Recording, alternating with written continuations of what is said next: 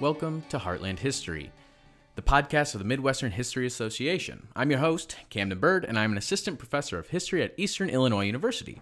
I'm very excited to introduce my guest today, Dr. Sasha Maria Suarez.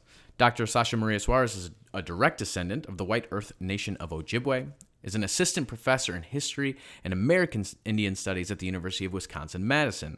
Her work focuses on Ojibwe urban placemaking and the gendered nature of community building in Minneapolis in the 20th century. She is here to discuss her essay titled Indigenizing Minneapolis, Building American Indian Community Infrastructure in the Mid-20th Century. Dr. Suarez's essay appeared in a collection of essays just recently published from the University of Oklahoma Press titled Indian Cities, Histories of Indigenous Urbanization, which was edited by Kent Blansett, Kathleen Cahill, and Andrew Needham. You know, I know you are here to discuss this particular essay, which I really enjoyed reading, and I want to make sure we get to it. But I also want to talk a little bit about the collection as a whole. Your piece is part of a group of essays that explore indigenous urbanization in American history. It's a great collection. I'm curious if you might be willing to talk about its place in the larger historiographical trajectory of indigenous and urban history. And I know you're not the editor of this collection, so I don't expect you to speak for them, but I'd be curious to hear how you see yourself fitting into this sort of larger move that this collection's trying to get at in filling in some of the historiographical needs of the discipline. Yeah, the collection itself, I think, is really groundbreaking in a lot of ways. A lot of the literature around Indigenous peoples and urban spaces typically has centered primarily around the post-war years, 1950s, 60s, which really, leaves out a lot of history, which the editors of the volume, Kent Blansett, Kathleen Cahill, and Andrew Needham have all kind of pointed to, especially in the introduction, the ways that Native people are written out of urban spaces in American history and kind of positioned as outside of this American experiment of urbanization. And the general lack of conversation historically around the longevity of not just American Indians in cities, but American Indian cities themselves has really positioned a lot of the field to think about the ways that Native people interacted with urban spaces in the latter half of the 20th century. The collection overall, I think, does a really good job of going really wide chronologically and geographically to think about the ways that Native people moved through American city spaces, which of course had previously been in some cases their homelands, or how they interacted with these spaces as visitors coming into these city spaces for political reasons often, or economic reasons. My work is kind of situated, especially in the chapter in Indian cities. Primarily, a lot of the detail is in the late 20th century, but my work specifically is examining the longer trajectory of community building that existed in Minneapolis specifically prior to the relocation era in the 1950s and 60s, and how there was Native community, which has often been described as very small, often as super assimilated, and how that actually is a misreading of what was happening among Native community in Minneapolis, specifically Ojibwe community in the city itself. And I see my work kind of fitting in to address a much longer 20th century urban Indigenous experience. Whereas, as I stated previously, a lot of the literature around urban Indigenous experience has been focused in those post-war years following World War II. It leaves out the fact that Native people were moving in growing numbers prior to and during World War II, and what that meant when you get this huge boom in Indigenous populations in cities across the country. Yeah, and you're right. That collection it does span quite a bit, and there's so many compelling essays in there. And before we jump into sort of the particulars of your essay, and you sort of hinted at this in your previous answer. I'm wondering, just for our listeners' sake, and just sort of exploring sort of where this research come from. So, what led you to want to explore sort of American Indian community building in mid-20th century Minneapolis? Yeah, so this project, which was actually part of my dissertation project, really comes from a much longer personal history that I have, being White Earth Ojibwe, whose family moved in the 1950s to the city, and having been, at this point, the second generation in my family to grow up in Minneapolis. I always had, of course, a strong connection to Native community in Minneapolis. And as I kind of went through college and went through undergrad, I started examining, in particular, what I think a lot of people examine, which is the AIM years in Minneapolis. But I kept wondering, well, they certainly didn't, pop up out of nowhere. That just doesn't make sense. And I started wondering what existed before AIM, because clearly the literature was saying there was a small Native community here, then it grew into a larger Native community, then AIM was founded. And that's kind of the trajectory. And then all of the discussion around organizing happens with AIM onward in Minneapolis. And so I started digging, and I started finding, in particular, White Earth Ojibwe women who had moved to the cities throughout the early 20th century, or in some cases were born there, and how they were really integral in providing space for Native community at a time when there weren't Indian centers and resources available to urban Native people.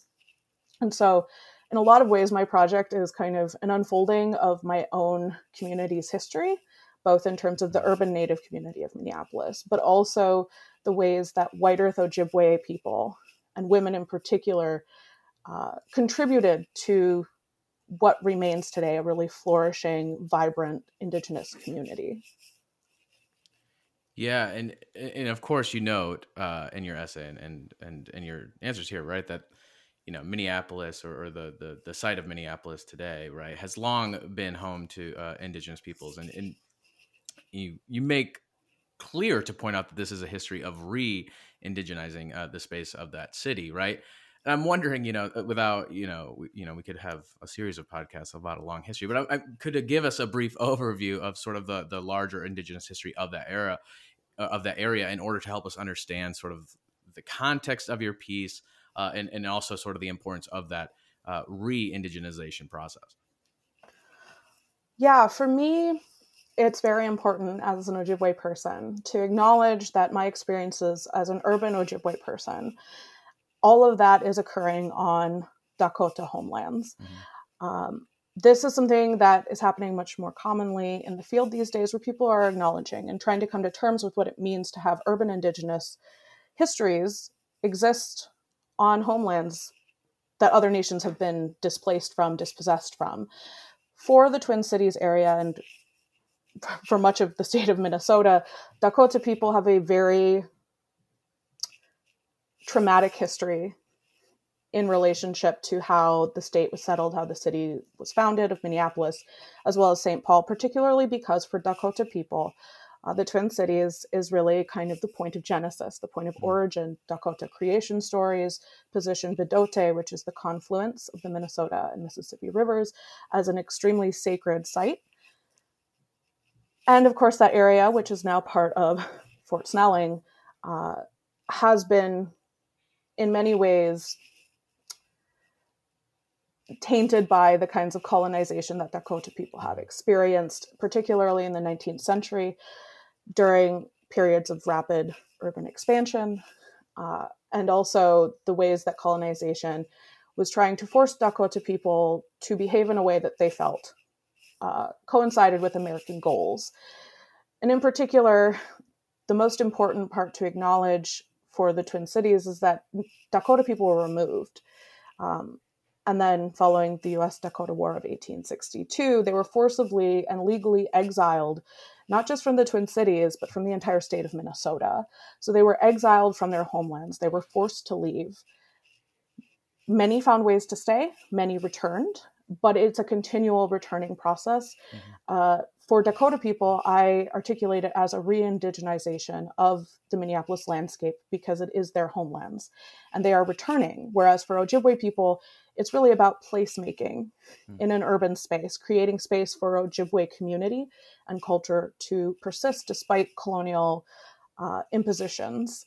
And so there's two very different things happening while Dakota and Ojibwe people are working together. And it's important to acknowledge for me, that the history I'm telling is coming from a very particular perspective that is different than Dakota perspectives of what urbanization looked like for them in the 20th century as they're returning to their homelands.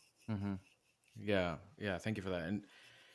And as you point out, right, much of your essay does focus on particularly the White Earth Ojibwe community building in Minneapolis, and you in particular you focus on the lives and efforts of a few key individuals, Winnie Jordan and Emily Peak. I'm wondering if you might be willing to give the listeners a brief overview of these individuals, and perhaps let us know why they help us to understand this earlier period of community building in Minneapolis. Yeah, I'll try to keep it brief. I'll start with Winnie Jordan, who, by all accounts, was really kind of viewed as the godmother or grandmother of the urban Native community of Minneapolis throughout much of the 20th century. She was from White Earth Reservation, but she moved to the city in 1926, particularly to find work, which is a common story, not just for White Earth Ojibwe people or Ojibwe people, but Indigenous people, across the country moving to spaces where employment was at least appeared to be more accessible than it would be on reservation lands. And Winnie Jordan is, I think, so critical to this story because of the ways that she moved over the decades through informal organizing, particularly in Native homes, to very formalized, visible kind of institutional organizing that the Native community was doing in the 1950s, 60s, 70s, 80s. And the role that she continually held both in those informal and those formal spaces really points to the way that the intertribal community of Minneapolis was shifting not just from, supporting themselves, but also trying to hold the city and the state accountable for providing resources to urban Native people, newly arrived, and those who had been there for a long time, particularly because there was such a lack of support and resources available that were culturally specific, culturally appropriate, culturally sensitive for Native people. Winnie Jordan really moved through these spaces. She opened her home frequently. She had a brief period where she and her husband moved away to Iowa, and then she returned to the city in the late 1930s. And from then on, her house was pretty much known as like the place you go to. She provides meals. If you need a place to stay, you can stay. Her daughter has recounted many times in many different interviews, growing up with there always being guests in the house, which is a very Ojibwe thing. I think it's also a very Native thing to provide space for visitors and to support them while they try and get on their feet. But she also became very involved in organizing in institutions that previously hadn't really made distinctions between Native people and, in particular, people of color in the city of Minneapolis. And she did so in really interesting ways where she pushed the conversation almost to the point of, in some cases, upholding what non-Native, particularly white Minneapolitans, expected of Native people, to get donations, to get space secured first in churches for things like sewing groups, their fundraisers, which then were brought back to the community. And she used a lot of that to make herself visible, to make the community visible. And then she moved into community centers, and she moved into, citywide committees that were super invested in exploring the Indian problem without actually providing solutions. And in that way, she, alongside many other Native people, were able to push and say, well, you keep saying these are the problems. We've told you the problems are we don't have access to good housing. We don't have access to good employment. We don't have access to healthcare, good education for our children that isn't discriminatory. Our children are being targeted by school officials. We're being targeted by, biased, prejudiced, bigoted people in the city because we're Native. And we need support and we need space for ourselves. And I think particularly she positions this longer history of moving to the city purposefully prior to World War II and what happens over the decades that follow. Emily Peek is a slightly different story because she was born in Minneapolis about 6 years after her parents had moved to the city. And her story is much different, but also very similar to Winnie's story, because the Peek household was also one of those houses that people came to. They stayed in, they got food, they ran sewing clubs out of their house, they ran political organizations out of their house. And so Emily Peek grew up as kind of like this first generation of urban Ojibwe who was born in the city, who knew the city really well, and who also had this longer experience of what organizing looked like in the 1920s, 1930s, 1940s. Her involvement in the community really begins in the 1950s when she returns home from serving in the Coast Guard, and she is able to very quickly jump in to the same spaces that her mother, Louise Peek, had worked in. Louise Peek had, outside of providing her home, again, for sewing clubs, which reappear consistently as a way that Ojibwe women supported one another and the community at large. She also, Louise Peek also was very involved in local neighborhood community centers. And so Emily was very quickly able to kind of slide into those spaces, volunteer. She joined a number of citywide committees, state committees on urban Indian issues, and she became very well versed in the conversations that were happening around Native people. And through that, she worked with other urban Native people who had been there perhaps a bit longer than those who were newly arriving in the 1950s and 60s to begin pushing for an Indian Center itself. And in fact, Emily Peek was involved in the founding of the Upper Midwest American Indian Center, which was incorporated in the 1960s, but had been an idea in the late 1950s. And from there, Emily Peek remains connected to Upper Midwest. She remains connected to the founding of the Minneapolis American Indian Center, as was Winnie Jourdain and a number of other Ojibwe women, as well as Dakota women.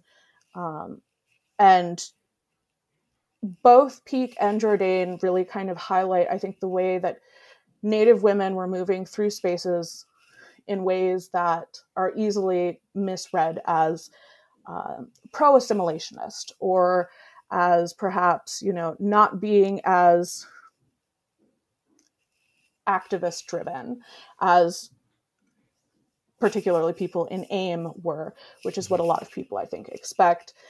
Their work was very much about finding those little holes to go into and then push and push and push for urban Native visibility and for support, both financially and also, through the city acknowledging that Native people existed in the city, and that did not mean that they were somehow less Native, that their needs weren't also deeply tied to tribal sovereignty, to culture, to language, to traditions, and that these things could exist in Minneapolis at the same time. But they did it in such a way that it was really under the radar, I think. For a long time, and in particular, growing up in Minneapolis, I never heard about these women. I did hear about many activists in the late 60s and 70s, but I never heard about these women in particular, despite the fact that both of them had houses very, very close to where I grew up. And by examining their histories and their involvement in the organizing of Minneapolis Native community, we're able to see the multiple ways that Native people resisted settler colonialism and its expectations, and how Native women often utilized gendered expectations by the settler colonial state, but also used that to uphold and reinforce, in this case, Ojibwe culture, tradition, and expectations of responsibility to community in a way that not just supported urban Ojibwe people, but supported all tribal people who were coming to call Minneapolis home or were returning to home. You mentioned that Winnie Jourdain and Emily Peek are not necessarily individuals who have been discussed. And even, you note that, these are stories that you had not heard about, even the fact that you lived down the road from them. I'm curious, this is sort of a methods question. I mean, how did you come to hear their histories or to come to understand and start that research process? I mean, where did that thread for you start?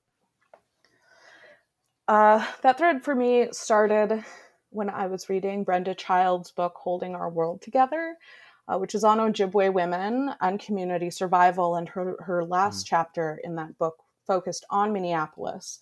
And it took a much longer chronological look than I had previously seen. A lot of the literature focuses on, as I said, that those very important years in the 1960s and 1970s. But when I was reading Child's chapter as an undergraduate student, it sparked that there was this whole other story that wasn't being told, particularly because the urban Native community of Minneapolis loves its activists.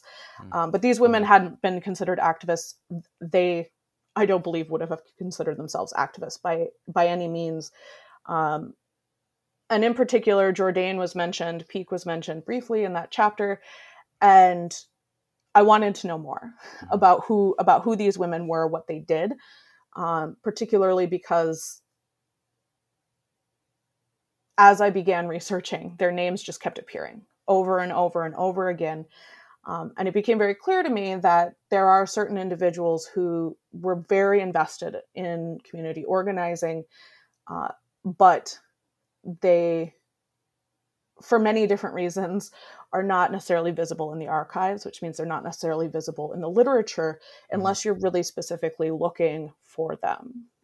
I'm curious. I mean, you sort of mentioned a little bit about this, but I'm curious if you could talk a little bit more about like what this community building looked like, right? And so much of the work of Winnie Jourdain and Emily Peake was about sort of preserving Ojibwe identities. So I'm curious, could you talk a little bit more about, what did it look like, what they were doing? Yeah, my favorite thing to talk about. The most visible way that you can see Native women, Ojibwe women in particular, organizing in the early to mid 20th century is really through sewing clubs. In Minneapolis, South Minneapolis in particular, there were a number of clubs that appeared over the years, and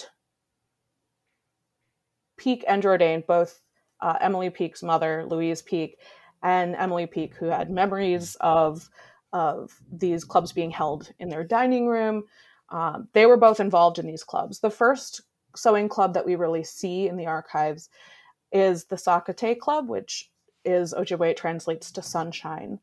And this was a group of Native and non-Native women who came together. They sewed quilts, clothing, and then they would socialize, obviously, around the table that they're working at. But they'd also then sell their products, if you will, and use that money to support Native families in need, to provide Native families in need with clothing, winter clothing, to provide eyeglasses to Native children whose families couldn't afford them, and to host these kinds of large, like, fundraiser benefit dinners in which they really played, I think, in a lot of ways on non-Native expectations of Indianness. They would have Native dancers, and they would really play that up, but in a way that allowed them to take in money so that they could continue to support the community financially, but also the support that was happening in Sakate socially was extremely important. I think particularly for Winnie Jourdain, who joined prior to that brief move to Iowa with her husband and her children. She had been involved in Sakate. She became re-involved when she returned. And many women who were involved in Sakate and the clubs that I'll mention briefly, they talk about it being a space where they didn't feel lonely, where they felt like supported. It was really a way for Native women to interact with one another in a space where Native people interacting was by no means expected or wanted or desired, particularly because the goal was to treat Native people as assimilated peoples in the city of Minneapolis who were just like every other racial or ethnic group. And Native people really strongly resisted that. Sakate, in the post-war years, founded a junior club called Naguab, which stands for rainbow. And this was all younger Ojibwe women. And I think the relationship between Sakate and Nagawa that you see is this transmission of cultural knowledge happening. Louise Peake kind of acted as the advisor from Sakate to this junior club. And they hosted a number of events specifically between these two clubs where they taught, younger Native women particular crafts, how to build things with birch bark, weave mats. They often, had conversations around language, which are certainly things that I don't think people expect to see happening in like the years immediately following World War II. But it was very much about passing on knowledge and allowing this knowledge to exist in an urban space. Now, both of these clubs, it's not entirely clear when they kind of disintegrate, but in the early 1950s, maybe around 1953, I believe, you see a new club pop up, and it's the Broken Arrow Service Guild, which is perhaps one of the longest running sewing clubs. It existed well into the 90s.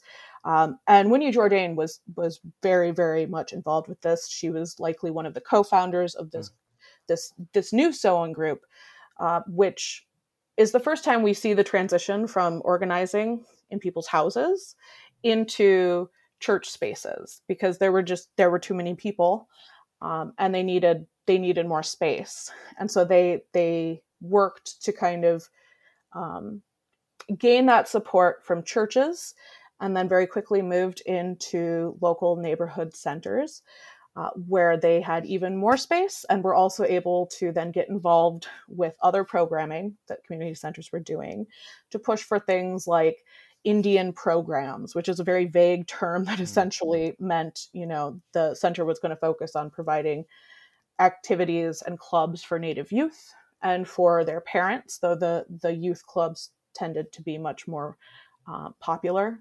than the kind of adult programs that they offered. And from there, it just kind of snowballed into separate programming that they wanted in spaces that were specifically for Native people.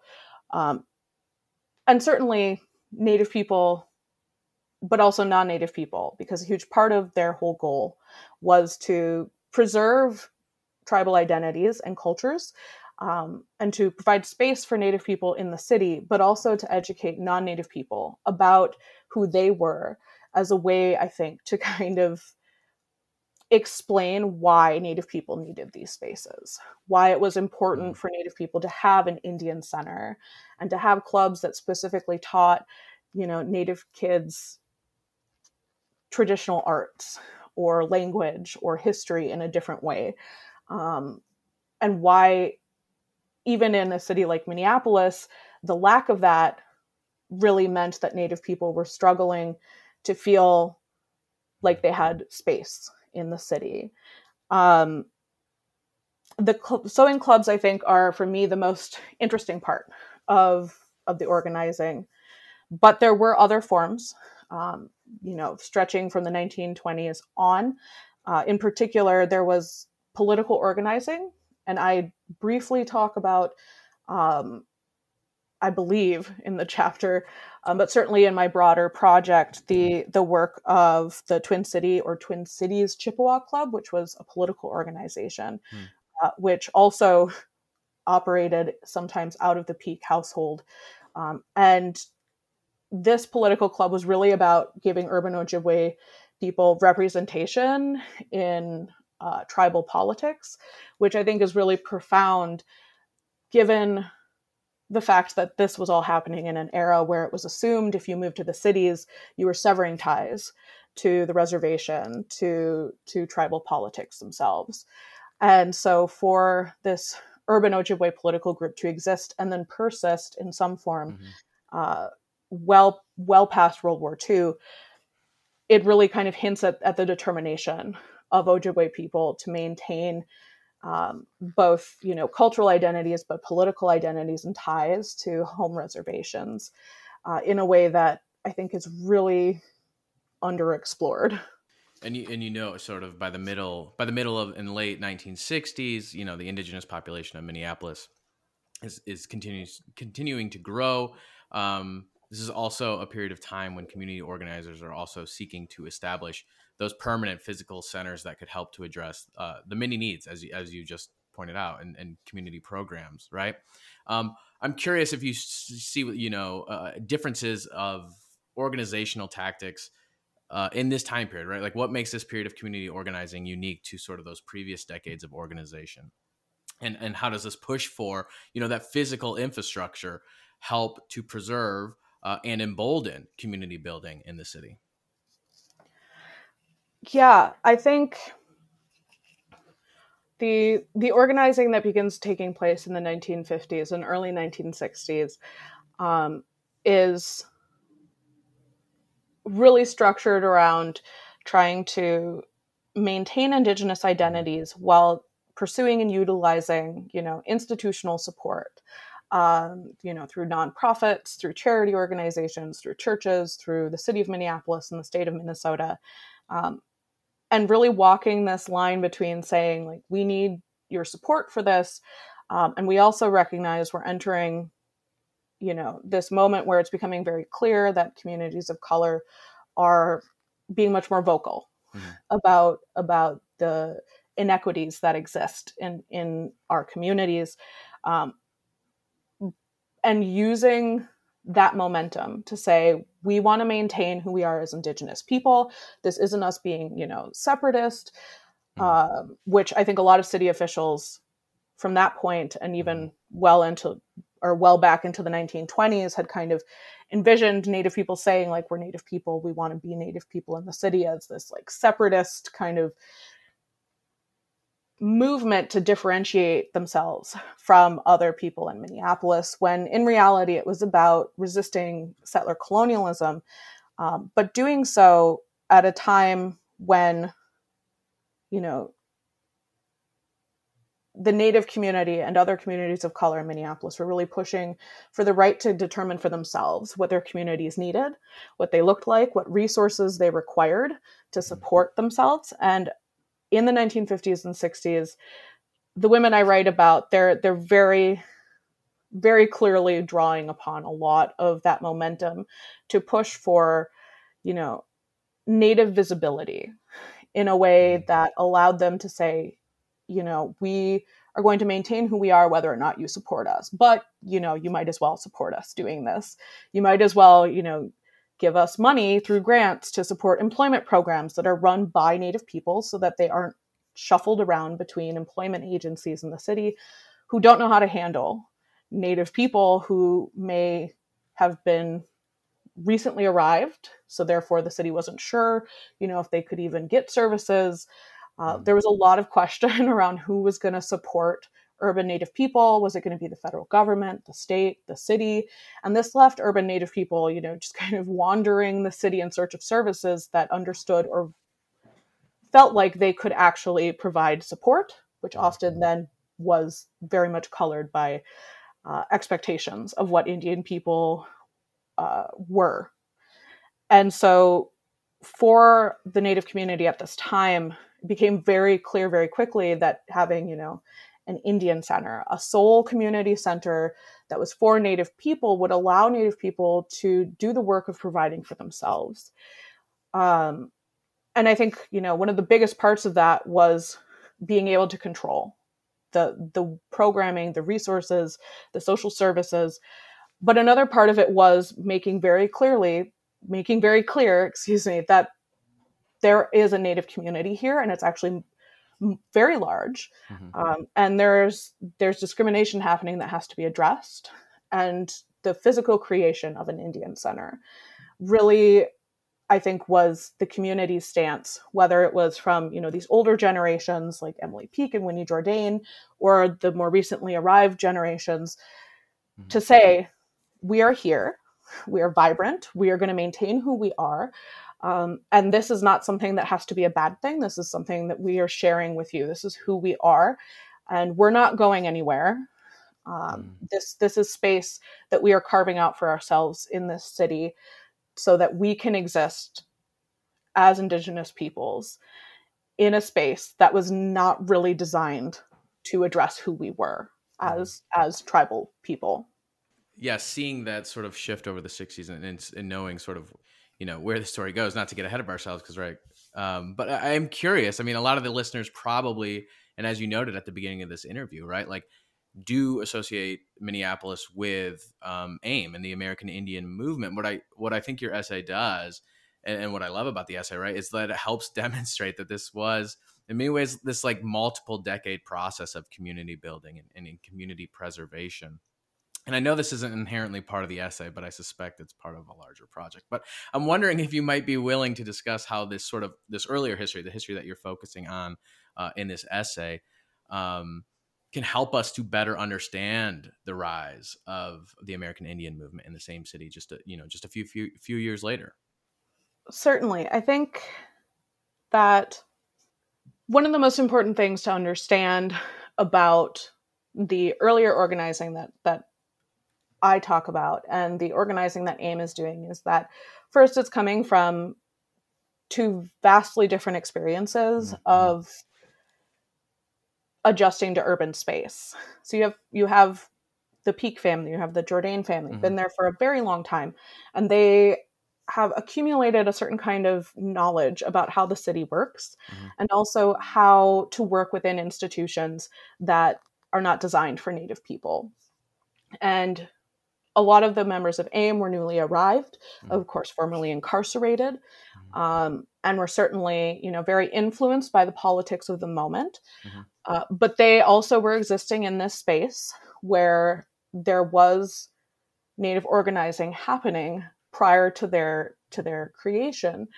And I think in a lot of ways, it allowed, in particular, Native women to move between institutional spaces and what is typically deemed, the more radical direct action activism of the American Indian movement. And you see this a lot, I think, in the work of women who were involved in AIM, the way that they applied for grants to fund survival schools and how they did a lot of the behind the scenes work, which I also think is vastly understudied.